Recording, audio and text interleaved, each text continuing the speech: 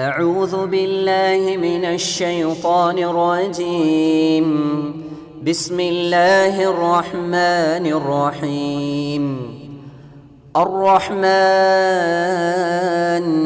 علم القرآن خلق الإنسان علمه البيان.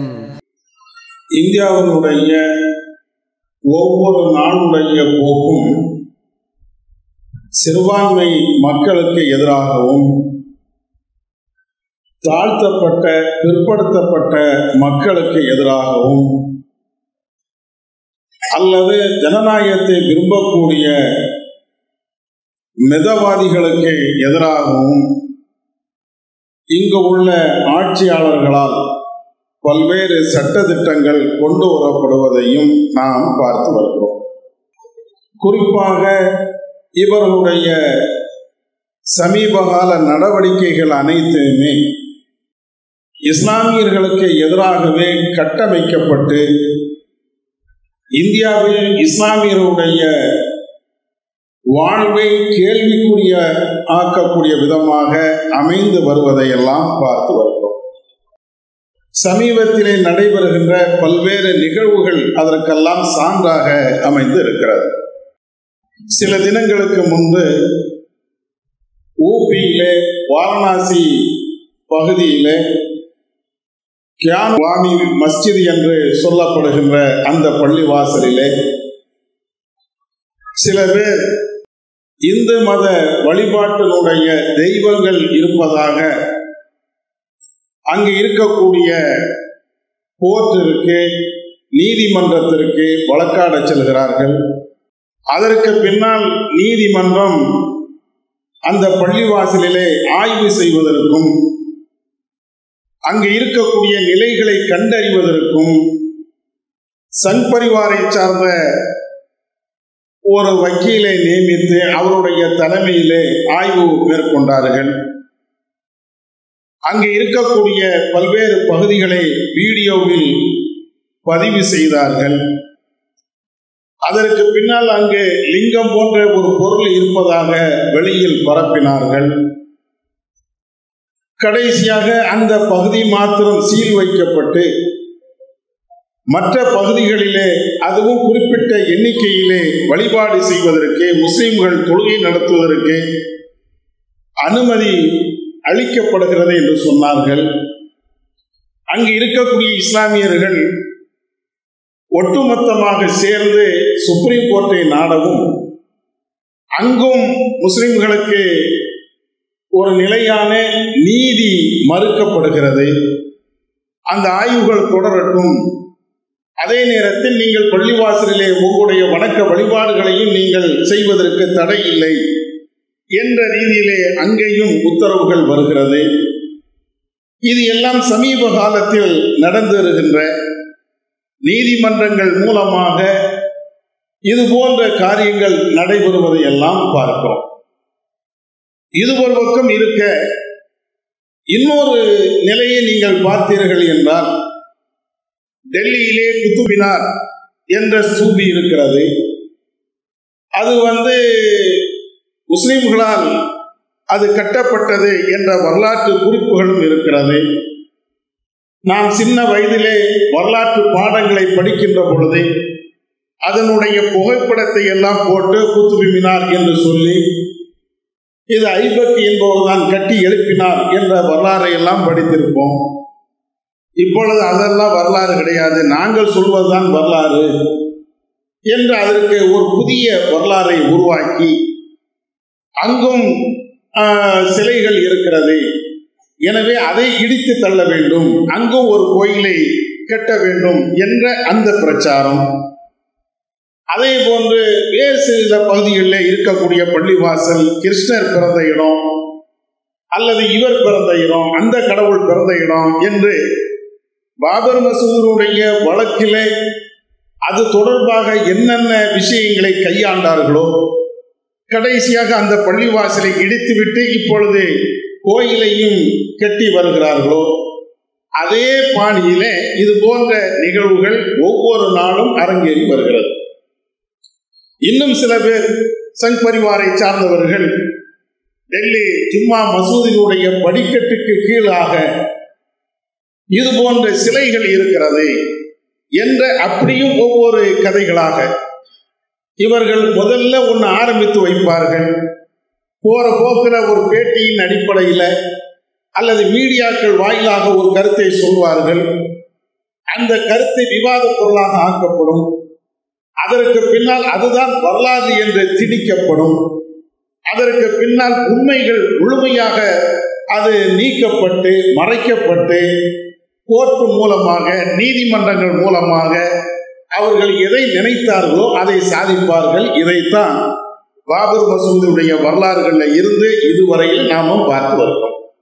இது ஒரு பக்கம் இருந்தாலும் இந்தியாவிலே இஸ்லாமியர்களுக்கு இதையும் தாண்டி பல்வேறு விதமான அச்சுறுத்தல்கள் நம்முடைய வழிபாட்டு கட்டடங்களுக்கு பள்ளிவாசல்களுக்கு அதிலே நாம் நிம்மதியாக வழிபாடு செய்ய முடியாத ஒரு நிலையை உருவாக்குகிறார்கள். இதையும் தாண்டி சங் பரிவார் அமைப்புகள் அராஜகங்களை அக்கிரமங்களை செய்கிறார்கள் என்று நினைத்து அதற்கு எதிராக ஜனநாயக வழியிலே இஸ்லாமியர்கள் போராடினால் அந்த போராட்டங்களும் ஆட்சியாளர்களால் காவல்துறை அதிகாரிகளால் வடநாடுகளிலே கடுமையாக நசுக்கப்பட்டு வருகிறது என்பதையும் நாம் பார்க்கலாம். சமீபத்திய நிகழ்வுகள் அதற்கு மிக சான்றாக இருக்கிறது. டெல்லியிலே அங்கு ராம் நவமி என்ற பெயரிலே மத ஊர்வலத்தை நடத்துகிறார்கள். பள்ளிவாசலுக்கு முன்னால் நின்று கொண்டு தகாத வார்த்தைகளால் கோஷமிடுகிறார்கள். அப்பொழுது தகராறு ஏற்படுகிறது. அதோடு அது முடிந்து விடுகிறது. அடுத்த நாள் அந்த பகுதிக்கு அரசாங்கமே காவல்துறையினுடைய ஒத்துழைப்போடு புல்டோசரை கொண்டு வந்து அங்கு இருக்கக்கூடிய ஆக்கிரமிப்புகளை நாங்கள் அகற்றுகிறோம் என்ற பெயரிலே ஆக்கிரமிப்புகளை அகற்றாமல் இஸ்லாமியருடைய கடைகளையும் வீடுகளையும் அங்கு இருக்கக்கூடிய பள்ளிவாசலுடைய மதில் சுவர்களையும் இடித்து தரமட்டமாக ஆக்கினார்கள். அங்கு இருக்கக்கூடிய மக்கள் ஓடோடி சுப்ரீம் கோர்ட்டுக்கு போகிறார்கள். சுப்ரீம் கோர்ட்டும் அதற்கு தடை விதிக்கிறது. ஆனால் அதையும் மீறி அங்கே இடித்து தரமட்டமாக ஆக்கிறார்கள். இது டெல்லியில மாத்திரம் நடந்த ஒரு நிகழ்வு அல்ல. அதையும் தாண்டி உத்தரப்பிரதேசத்திலே, அதே போன்று ராஜஸ்தானிலே அல்லது வேறு சில பகுதிகளிலேயும் முஸ்லிம்கள் சங் பரிவாருக்கு எதிராக எங்கெல்லாம் களம் காணுகிறார்களோ, அதாவது ஜனநாயக வழியிலே அவர்கள் போராட்டத்தை கையில் எடுக்கிறார்களோ அங்கெல்லாம் இது போன்ற நிகழ்வுகள் நடக்கிறது.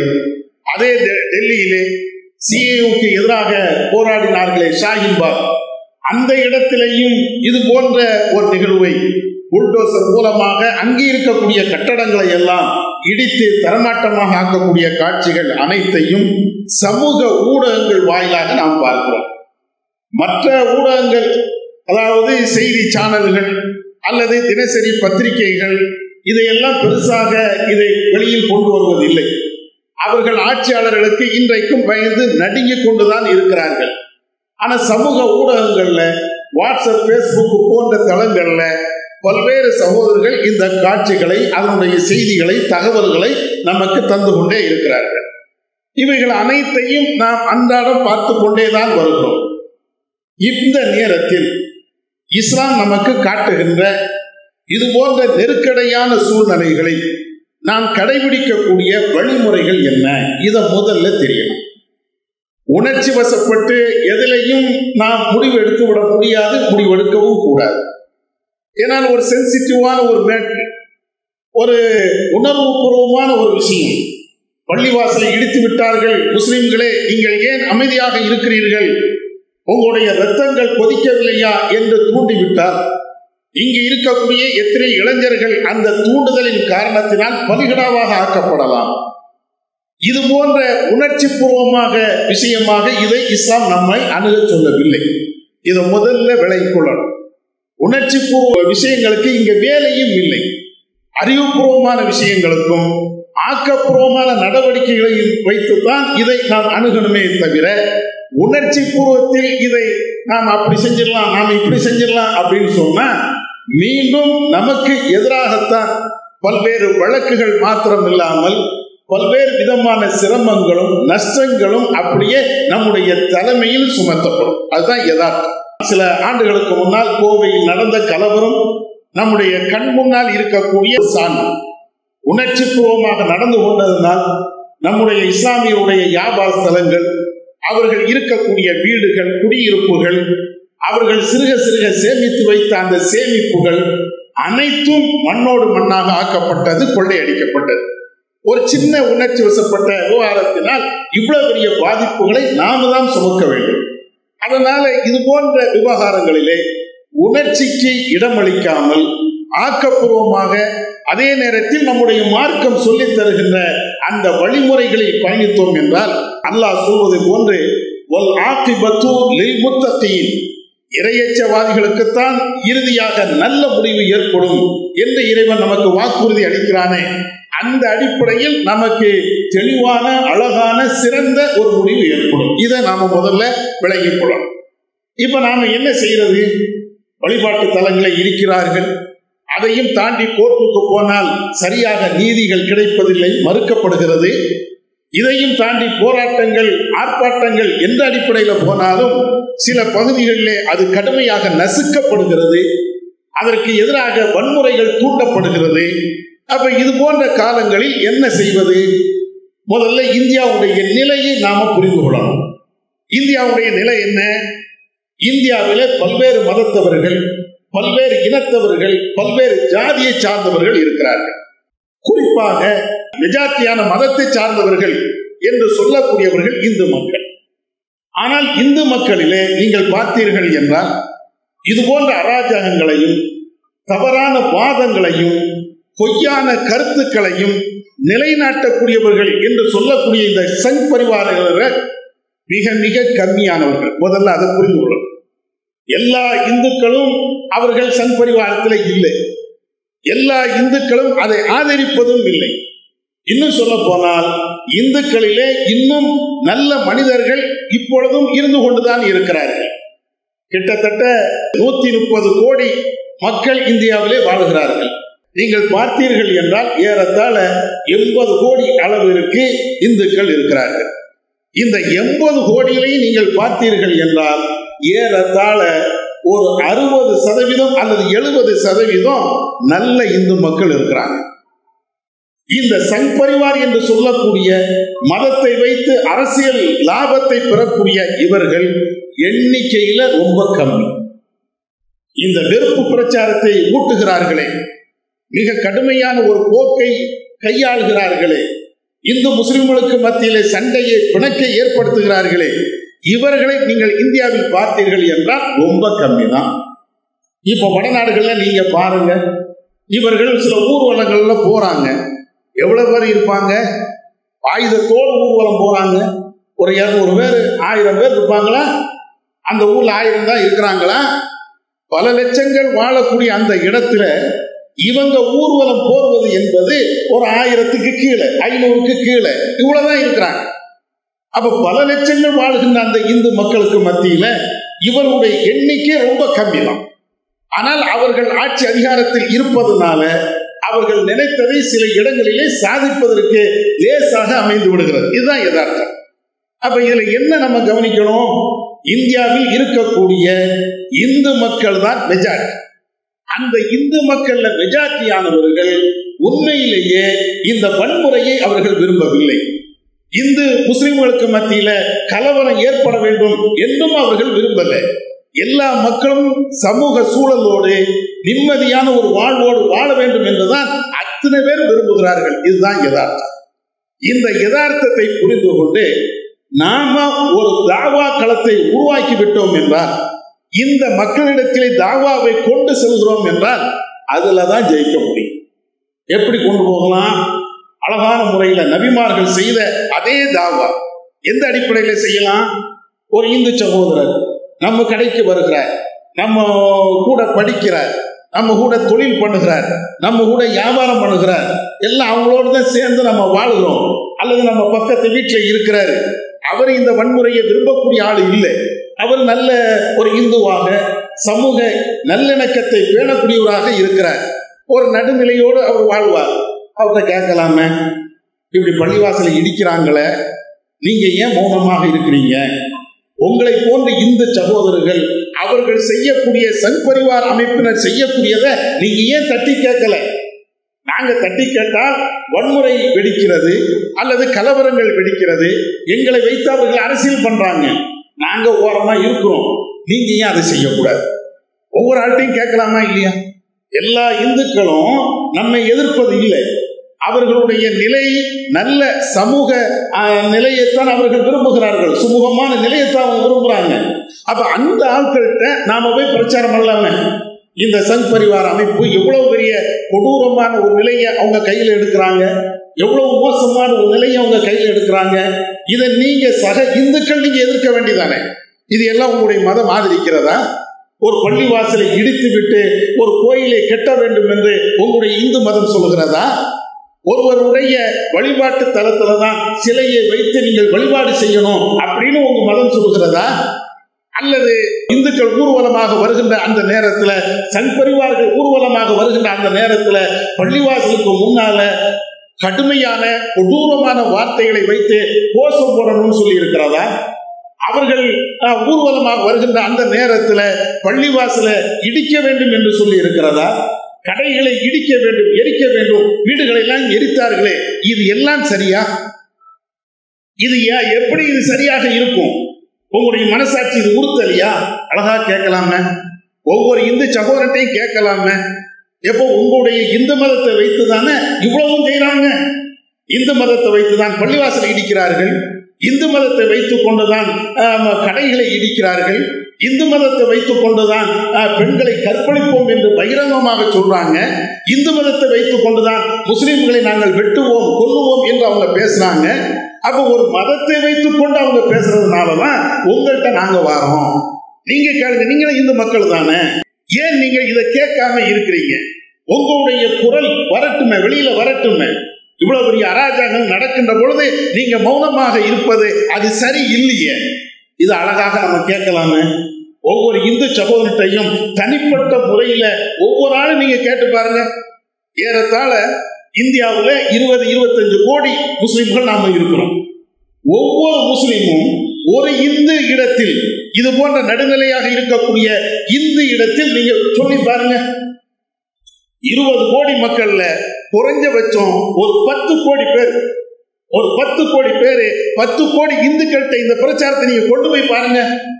இன்னைக்கு அதனுடைய மதிப்பு தெரியாமல் இருந்தாலும் நாளைக்கு அதனுடைய மதிப்பு வரும்.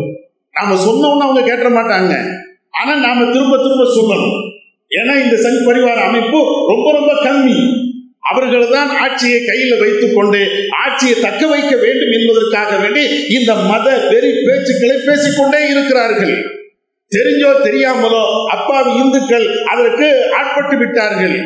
இப்பொழுது அவர்கள்ட்ட போய் இது தப்பு, இது நீங்க ஏன் கண்டிக்கல, இது உங்க மதம் சொல்லலையே, உங்க மார்க்கம் இப்படி எல்லாம் போதிக்கக்கூடிய ஒரு மார்க்கம் இல்லையே, மதத்தின் பேரால் வன்முறையை தூண்டுகின்ற ஒரு மார்க்கமா உங்களுடைய இந்து மதம் என்று நாம கேட்டா அவங்க சிந்திப்பாங்க. அவங்க சிந்திக்க சிந்திக்க அவங்க 4 பேர்த்த சொல்லுவாங்க. இது அப்படியே கருத்து உருவாகும். ஏறத்தாழ 10 கோடி பேர் 10 கோடி மக்கள்கிட்ட நம்ம சொல்லிட்டோம் அப்படின்னு சொன்னா உடனே அதுக்கு தீர்வு கிடைக்காது. ஆனால் நாலா வட்டத்தில் அவர்கள்ட்ட இருந்தே ஒரு எதிர்ப்பு வரும். அவர்களே அந்த கேள்விகளை முன்வைப்பார்கள். அதற்கு பின்னால் இந்த சங் பரிவார அமைப்பு இல்லாம தான் போகும். வரலாறு இப்படித்தான் நமக்கு பாடம் அழகாக சொல்லிக்கொண்டே இருக்கிறது. எப்படி மூசா நபியுடைய காலத்தை நீங்க எடுத்து பாருங்க. ஃபிரௌனை விட ஒரு கொடியவன் இந்த உலகத்துல யாருமே இல்லை. ஃபிரௌன்ட போய் மூசா நபி பிரச்சாரம் பண்றாங்க. எப்ப நான் அல்லாஹ்வுடைய தூதர், நீ கடவுள் கிடையாது, அல்லாஹ் ஒருத்தன் தான் கடவுள், அது ஃபிரௌன்ட சொல்றாங்க. ஃபிரௌனுடைய மந்திரி சபையிலையும் சொல்றாங்க. ஆனால் அவன் கடுமையாக எதிர்க்கிறான். மூசா நபியை கொலை செய்வதற்கு திட்டமிடுகிறான். மூசா நபியை ஊரை விட்டு விரட்டுவதற்கு திட்டமிடுகிறான்.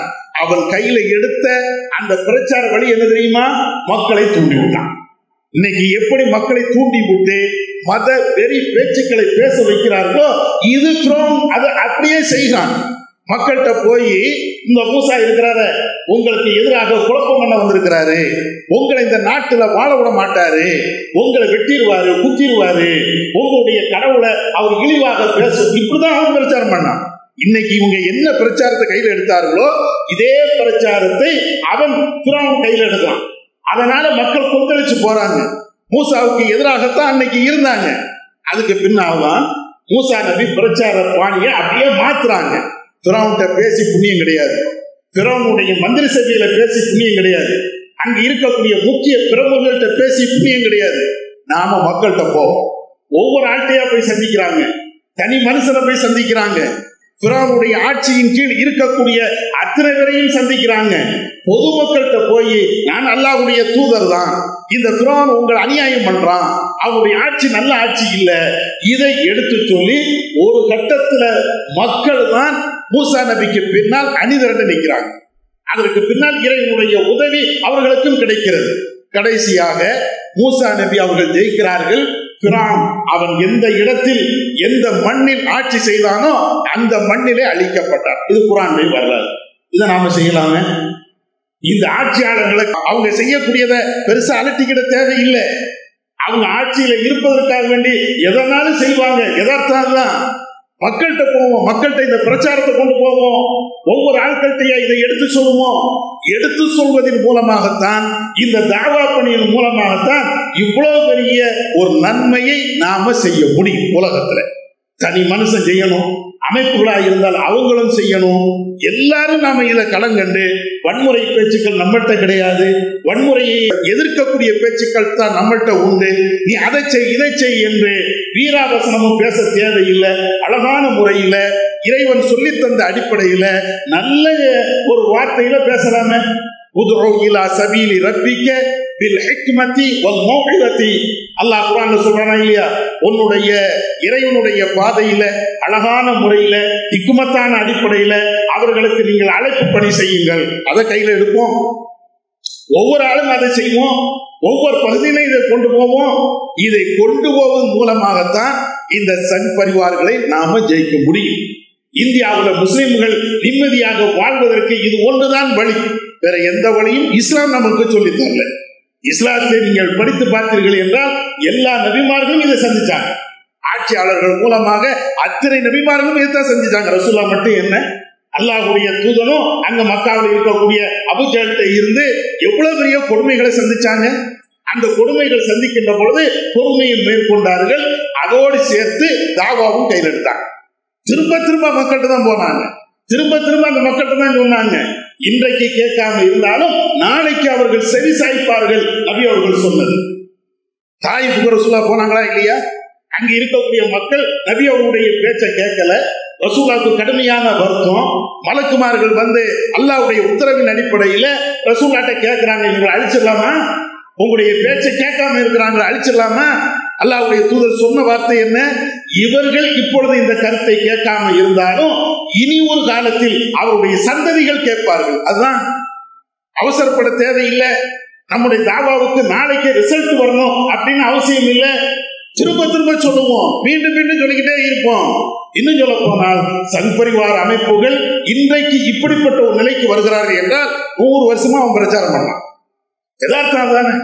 100-150 வருஷமாக பொய் பிரச்சாரத்தை திரும்ப திரும்ப திரும்ப திரும்ப சொல்லித்தான் இந்த நிலைக்கு அவன் வந்திருக்கிறாங்க. நம்ம பொய் சொல்ல தேவையில்லை, வரலாற்றை அழிக்க வேண்டிய அவசியம் இல்லை, மாற்றி எழுதணும் தேவையில்லை. அதே நேரத்தில் உண்மையை பேசினால் போதும். நடக்கக்கூடிய இந்த நிகழ்வுகளை ஏனைய மக்கள்கிட்ட எடுத்து சொல்லி இதற்கு நியாயங்களுங்கள் என்று சொல்லிவிட்டாலே போதுமே. இந்த பிரச்சாரம் தான் நமக்கு கை கொடுக்கும் என்பதை நாம புரிந்து கொள்ளணும். இது ஒரு வழி. இன்னொரு வழியையும் இஸ்லாம் நமக்கு கற்றுத் தருகிறது. எது என்ன? அல்லாஹ்விடத்தில் அதிகம் அதிகம் துஆ செய்யும். இதே மூசா நபி அவங்கள்ட்ட வந்து மக்கள் சொல்றாங்க, எங்களுக்கு கடுமையான சோதனைகள், ரொம்ப கொடுமை நாங்கள் அனுபவித்துக் கொண்டு இருக்கிறோம். இந்த ஃபிரௌனுடைய ஆட்சியில என்ன செய்வது? திருக்குர்ஆன்ல அல்லாஹ் சொல்லி காட்டுகிறான். கால மூசா லிகௌமிஹி, தன்னுடைய சமுதாயத்திற்கு மூசா நபி அவர்கள் சொல்லி காட்டுகிறார்கள், இஸ்தஈனு பில்லாஹ், அல்லாஹ்விடத்தில் நீங்கள் உதவி தேடுங்கள், வஸ்பிரு, நீங்கள் பொறுமையாக இருங்க. இவ்வளவு பெரிய கொடூரங்கள் ஃபிரௌனுடைய ஆட்சியில் உங்களுக்கு நடக்கிறது, பார்த்துட்டு தான் இருக்கிறேன். ஆனால் இறைவனிடத்தில் நீங்க உதவி தேடுங்க, இறைவன் உங்களுக்கு உதவி செய்வான், அவனிடத்தில் நீங்கள் பொறுமையை கேளுங்கள் சொல்லிட்டு மூசா நபி சொல்லக்கூடிய அற்புதமான ஒரு வார்த்தை என்ன தெரியுமா? தெரிந்து கொள்ளுங்கள். இன்னல் அருளலில்லா, இந்த உலகம், இந்த பூமி என்பது அல்லாஹ்வுக்கு சொந்தம். யூரிசுஹா மையஷாஉ மின் இபாதிஹி, அவன்தான் தன்னுடைய அடியார்களில் யாருக்கு நாடுகிறானோ அந்த ஆட்சி அதிகாரத்தை அல்லாஹ் தான் வழங்குவான். இந்த பூமி இருக்குதா, இந்தியாவே வச்சுக்கிடுங்களேன். இந்தியா யாருக்கு சொந்தம்? இறைவனுக்கு தான் சொந்தம். ஒட்டுமொத்த இந்த பூமி இறைவனுக்கு சொந்தம். அவன் நாடியவர்களுக்கு ஆட்சி அதிகாரத்தை கொடுக்கிறான். இறைவன் தான் ஃபிரௌனுக்கு ஆட்சியை கொடுத்தான். இறைவன் தான் அபூஜஹலுக்கு ஆட்சியை கொடுத்தான். இறைவன் தான் சுலைமான் நபிக்கு ஆட்சியை கொடுத்தான். இறைவன் தான் முஹம்மது நபிக்கு ஆட்சியை கொடுத்தான். மூசா நபி சொன்னதை இறைவன் சொல்லி காட்டுகிறான். இந்த பூமி என்பது அல்லாஹ்வுக்கு சொந்தம்பா. அவன் யாரை நாடுகிறானோ, யாருக்கு ஆட்சி அதிகாரத்தை கொடுக்க விரும்புகிறானோ அவனுக்கு கொடுத்துருவான். என்னமோ நீங்க இப்படி நடந்ததுனால அப்படி நடந்ததுனாலதான் மோடி வந்துட்டான், அதெல்லாம் ஒண்ணுமே கிடையாது. இறைவன் நாடிட்டான், இறைவன் நாடிவிட்டான், இவன் தான் ஆட்சியில இருக்கணும் அப்படின்னு நாடுனால அல்லாஹ் கொடுத்து வச்சிருக்கான். நீங்க என்ன செய்யணும்? ஒண்ணு பிரச்சாரம் பண்ணுங்க, அமைதியான முறையில, அழகான முறையில தாவா பணியை கையில எடுங்க.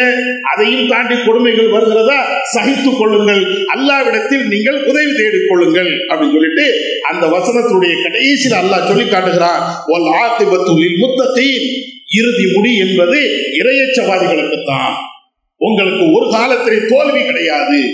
மூமின்களுக்கு, ஈமானோடு வாழுகின்ற இந்த மக்களுக்கு ஒரு காலத்திலே தோல்வி கிடையாது. சில சங்கடங்கள் வரும், கஷ்டங்கள் வரும், மனக்கவலைகள் வரும். ஆனால் இவைகள் அனைத்திற்குமே மறுமையில மகத்தான ஒரு தீர்வு, மகத்தான ஒரு கூலி உங்களுக்கு இருக்கிறது. அதனால நீங்க ஏன் கவலைப்படுறீங்க? இந்த ரெண்டு பணிகளையும் நீங்க அழகாக செய்யுங்க. இதுதான் இஸ்லாம் நமக்கு அற்புதமான முறையில, அறிவு சார்ந்த ஒரு முறையில நமக்கு அற்புதமான ஒரு பாடத்தை எடுக்கிறது. தாவா பணி, இறைவிடத்தில் கையேற்றும், இந்த ரெண்டையும் நீங்க செஞ்சுக்கிட்டே இருங்க. அவன் காப்பாற்றுவான், இவன் எவனும் நம்மளை காப்பாற்ற மாட்டான் இறைவனை தவிர. இறைவன் ஒருவன் தான் நம்மளை காப்பாற்ற முடியும்.